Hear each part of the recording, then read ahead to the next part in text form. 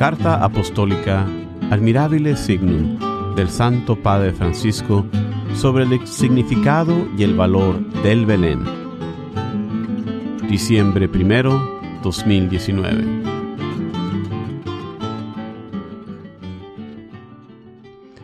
El hermoso signo del pesebre, tan estimado por el pueblo cristiano, causa siempre asombro y admiración.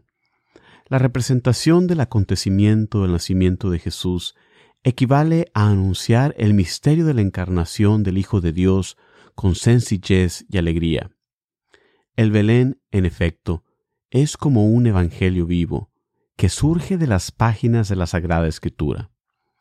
La contemplación de la escena de la Navidad nos invita a ponernos espiritualmente en camino, atraídos por la humanidad de aquel que se ha hecho hombre para encontrar a cada hombre.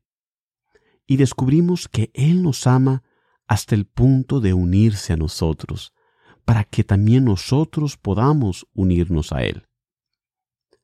Con esta carta quisiera alentar la hermosa tradición de nuestras familias que en los días previos a la Navidad preparan el Belén, como también la costumbre de ponerlo en los lugares de trabajo, en las escuelas, en los hospitales, en las cárceles, en las plazas.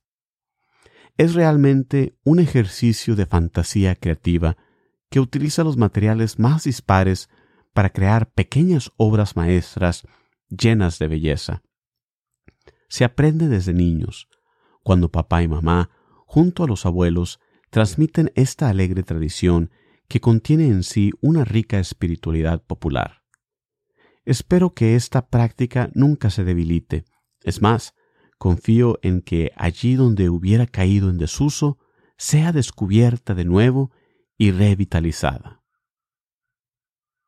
El origen del pesebre encuentra confirmación ante todo en algunos detalles evangélicos del nacimiento de Jesús en Belén. El evangelista Lucas dice sencillamente que María dio a luz a su hijo primogénito, lo envolvió en pañales y lo recostó en un pesebre, porque no había sitio para ellos en la posada. Jesús fue colocado en un pesebre, palabra que procede del latín praesepium. El Hijo de Dios, viniendo a este mundo, encuentra sitio donde los animales van a comer. El heno se convierte en el primer lecho para aquel que se revelará como el pan bajado del cielo. Evangelio de Juan, capítulo 6, versículo 41. Un simbolismo que ya San Agustín, junto con otros padres, había captado cuando escribía: puesto en el pesebre, se convirtió en alimento para nosotros. En realidad, el Belén contiene diversos misterios de la vida de Jesús y nos lo hace sentir cercanos a nuestra vida cotidiana. Pero volvamos de nuevo al origen del Belén, tal como nosotros lo entendemos. Nos trasladamos con la mente a Grecio, en el Valle Reatino. Ahí San Francisco se detuvo, viniendo probablemente de Roma, donde el 29 de noviembre de 1223 había recibido del Papa Honorio III la confirmación de su regla. Después de su viaje a Tierra Santa, aquellas grutas le recordaban de manera especial el paisaje de Belén, y es posible que el poverello quedase impresionado en Roma por los mosaicos de la Basílica de Santa María la Mayor, que representan el nacimiento de Jesús, justo al lado del lugar donde se conservaban, según una antigua tradición, las tablas del pesebre. Las fuentes franciscanas narran en detalle lo que sucedió en Grecio. 15 días antes de la Navidad, Francisco llamó un hombre del lugar, de nombre Juan, y le pidió que lo ayudara a cumplir un deseo.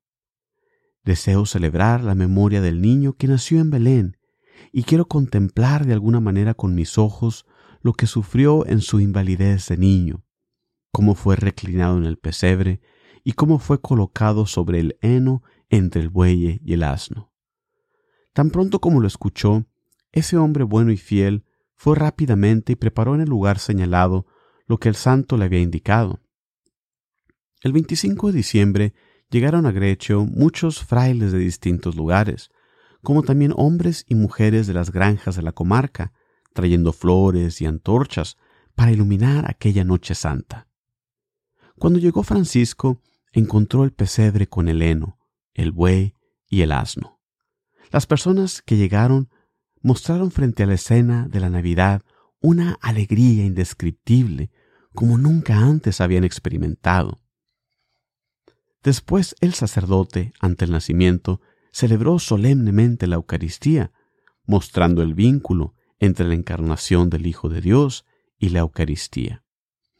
En aquella ocasión en Grecio no había figuras. El Belén fue realizado y vivido por todos los presentes. Así nace nuestra tradición, todos alrededor de la gruta y llenos de alegría, sin distancia alguna entre el acontecimiento que se cumple y cuantos participan en el misterio. El primer biógrafo de San Francisco, Tomás de Celano, recuerda que esa noche se añadió a la escena simple y conmovedora el don de una visión maravillosa. Uno de los presentes vio acostado en el pesebre al mismo niño Jesús. De aquel Belén de la Navidad de 1223, todos regresaron a sus casas colmados de alegría. San Francisco realizó una gran obra de evangelización con la simplicidad de aquel signo. Su enseñanza ha penetrado en los corazones de los cristianos y permanece hasta nuestros días como un modo genuino de representar con sencillez la belleza de nuestra fe. Por otro lado, el mismo lugar donde se realizó el primer Belén expresa y evoca estos sentimientos.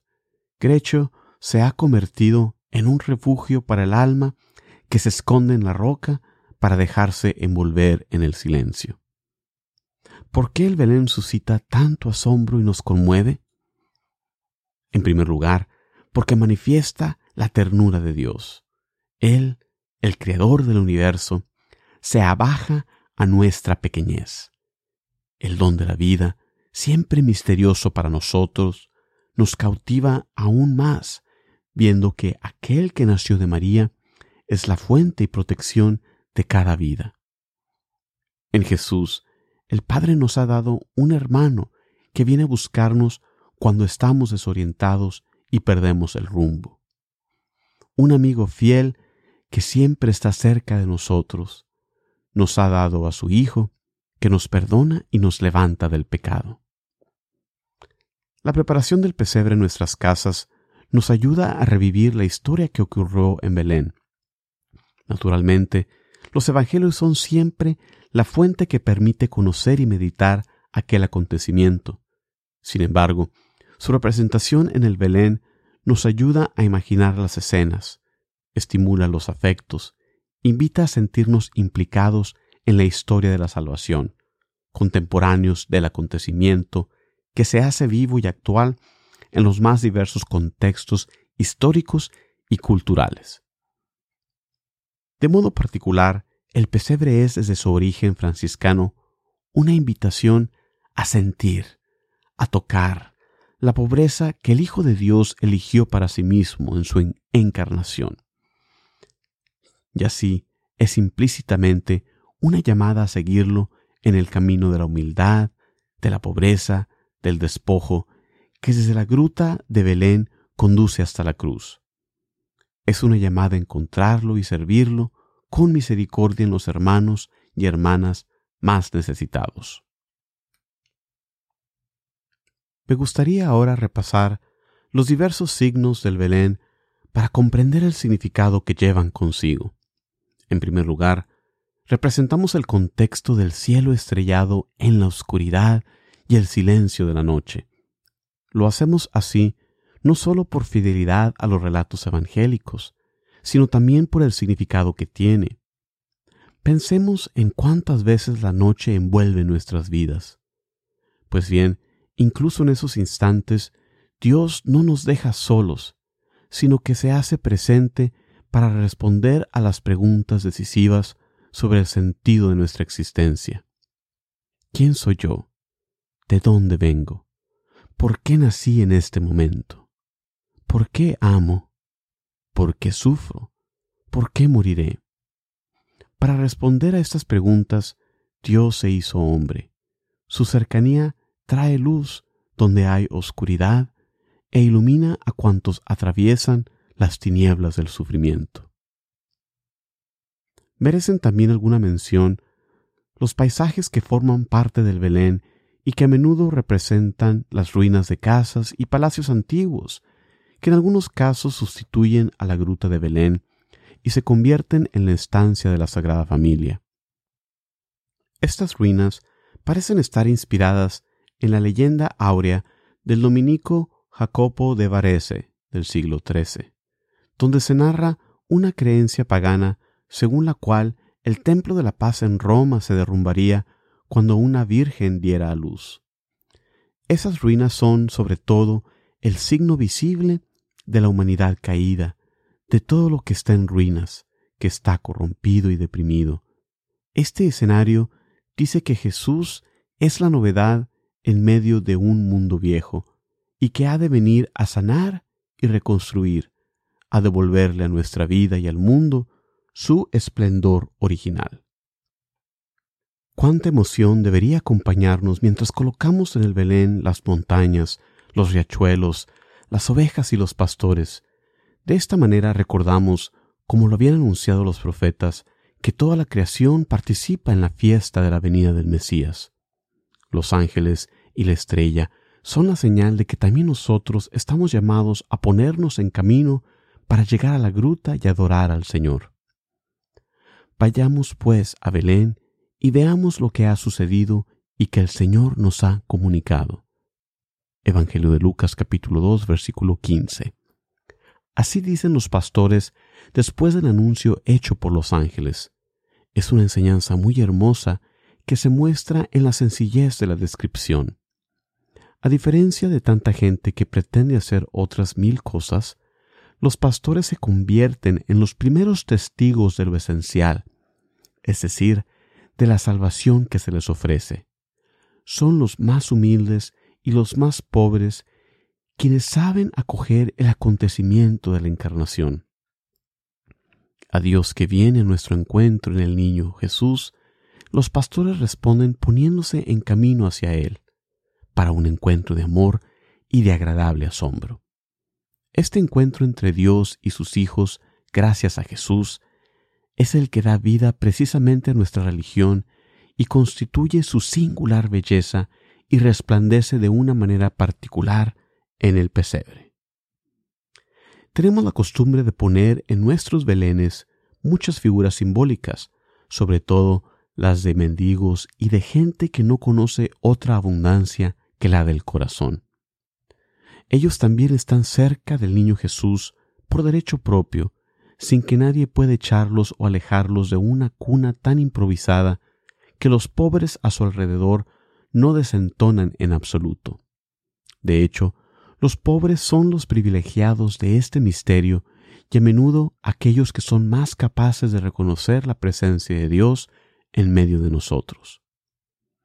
Los pobres y los sencillos en el nacimiento recuerdan que Dios se hace hombre para aquellos que más sienten la necesidad de su amor y piden su cercanía. Jesús, manso y humilde de corazón, nació pobre, llevó una vida sencilla para enseñarnos a comprender lo esencial y a vivir de ello. Desde el Belén emerge claramente el mensaje de que no podemos dejarnos engañar por la riqueza y por tantas propuestas efímeras de la felicidad. El palacio de Herodes está al fondo, cerrado, sordo al anuncio de alegría. Al nacer en el pesebre, Dios mismo inicia la única revolución verdadera que da esperanza y dignidad a los desheredados, a los marginados, la revolución del amor, la revolución de la ternura. Desde el Belén, Jesús proclama, con manso poder, la llamada a compartir con los últimos el camino hacia un mundo más humano y fraterno, donde nadie sea excluido ni marginado.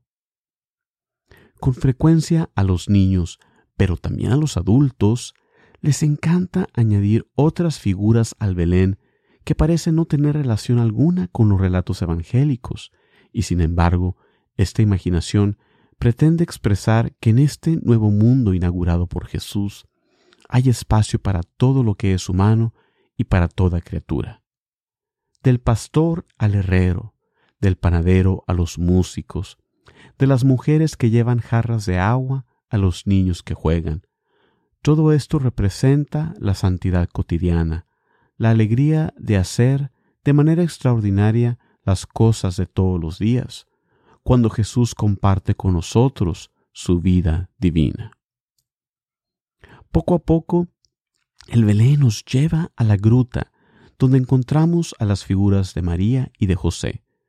María es una madre que contempla a su hijo y lo muestra a cuantos vienen a visitarlo.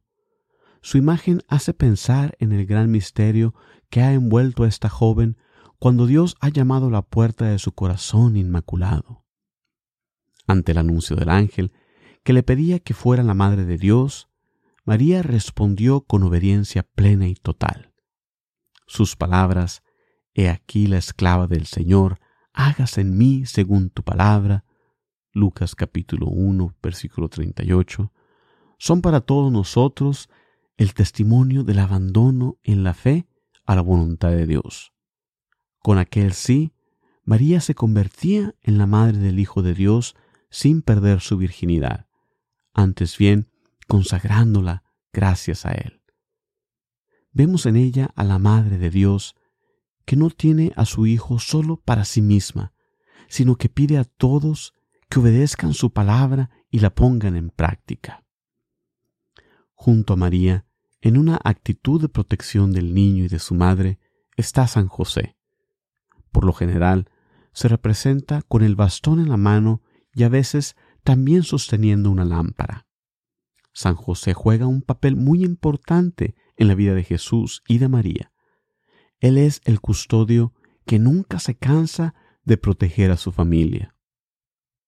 Cuando Dios le advirtió de la amenaza de Herodes, no dudó en ponerse en camino y emigrar a Egipto.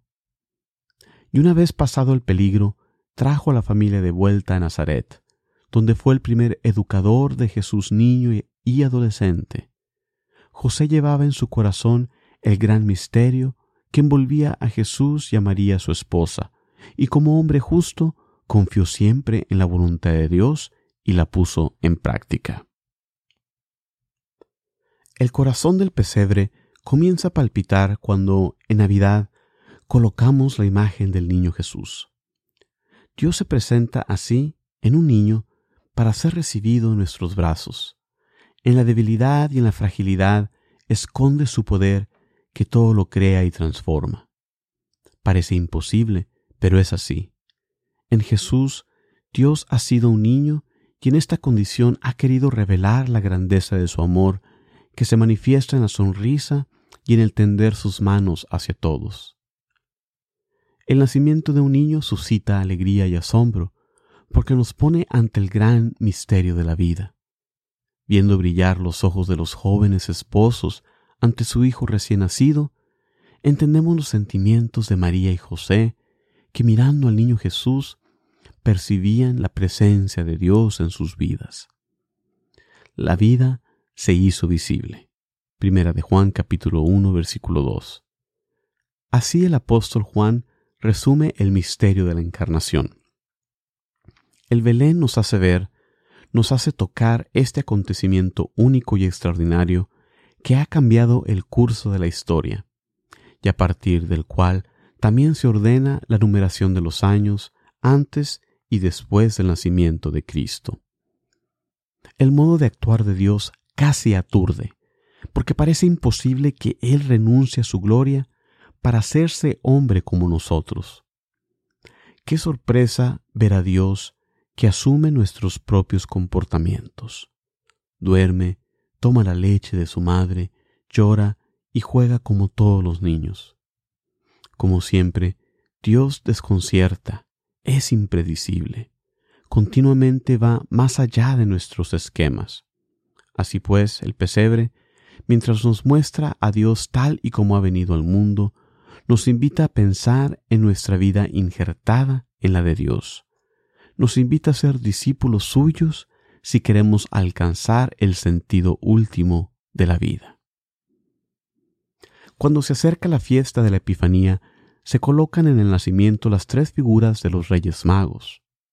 Observando la estrella, aquellos sabios y ricos señores del Oriente se habían puesto en camino hacia Belén para conocer a Jesús y ofrecerle dones, oro, incienso y mirra. También estos regalos tienen un significado alegórico. El oro honra la realeza de Jesús, el incienso su divinidad, la mirra su santa humanidad que conocerá la muerte y la sepultura. Contemplando esta escena en el Belén, estamos llamados a reflexionar sobre la responsabilidad que cada cristiano tiene de ser evangelizador. Cada uno de nosotros se hace portador de la buena noticia con los que encuentra, testimoniando con acciones concretas de misericordia la alegría de haber encontrado a Jesús y su amor. Los magos enseñan que se puede comenzar desde muy lejos para llegar a Cristo. Son hombres ricos, sabios extranjeros, sedientos de lo infinito, que parten para un largo y peligroso viaje que los lleva hasta Belén. Una gran alegría los invade ante el niño rey. No se dejan escandalizar por la pobreza del ambiente. No dudan en ponerse de rodillas y adorarlo. Ante él comprenden que Dios, igual que regula con soberana sabiduría el curso de las estrellas, guía el curso de la historia, abajando a los poderosos y exaltando a los humildes. Y ciertamente, llegados a su país, habrán contado este encuentro sorprendente con el Mesías, inaugurando el viaje del Evangelio entre las gentes. Ante el Belén, la mente va espontáneamente a cuando era niño y se esperaba con impaciencia el tiempo para empezar a construirlo. Estos recuerdos nos llevan a tomar nuevamente conciencia del gran don que se nos ha dado al transmitirnos la fe, y al mismo tiempo nos hacen sentir el deber y la alegría de transmitir a los hijos y a los nietos la misma experiencia. No es importante cómo se prepara el pesebre. Puede ser siempre igual o modificarse cada año. Lo que cuenta es que éste hable a nuestra vida. En cualquier lugar y de cualquier manera, el Belén habla del amor de Dios, el Dios que se ha hecho niño para decirnos lo cerca que está de todo ser humano, cualquiera que sea su condición. Queridos hermanos y hermanas, el Belén forma parte del dulce y exigente proceso de transmisión de la fe. Comenzando desde la infancia y luego en cada etapa de la vida, nos educa a contemplar a Jesús, a sentir el amor de Dios por nosotros, a sentir y creer que Dios está con nosotros y que nosotros estamos con Él, todos hijos y hermanos, gracias a aquel niño hijo de Dios y de la Virgen María, y a sentir que en esto está la felicidad. Que en la escuela de San Francisco abramos el corazón a esta gracia sencilla. Dejemos que del asombro nazca una oración humilde. Nuestro gracias a Dios, que ha querido compartir todo con nosotros para no dejarnos nunca solos. Papa Francisco, dado en Grecio, en el Santuario del Pesebre, 1 de noviembre de 2019.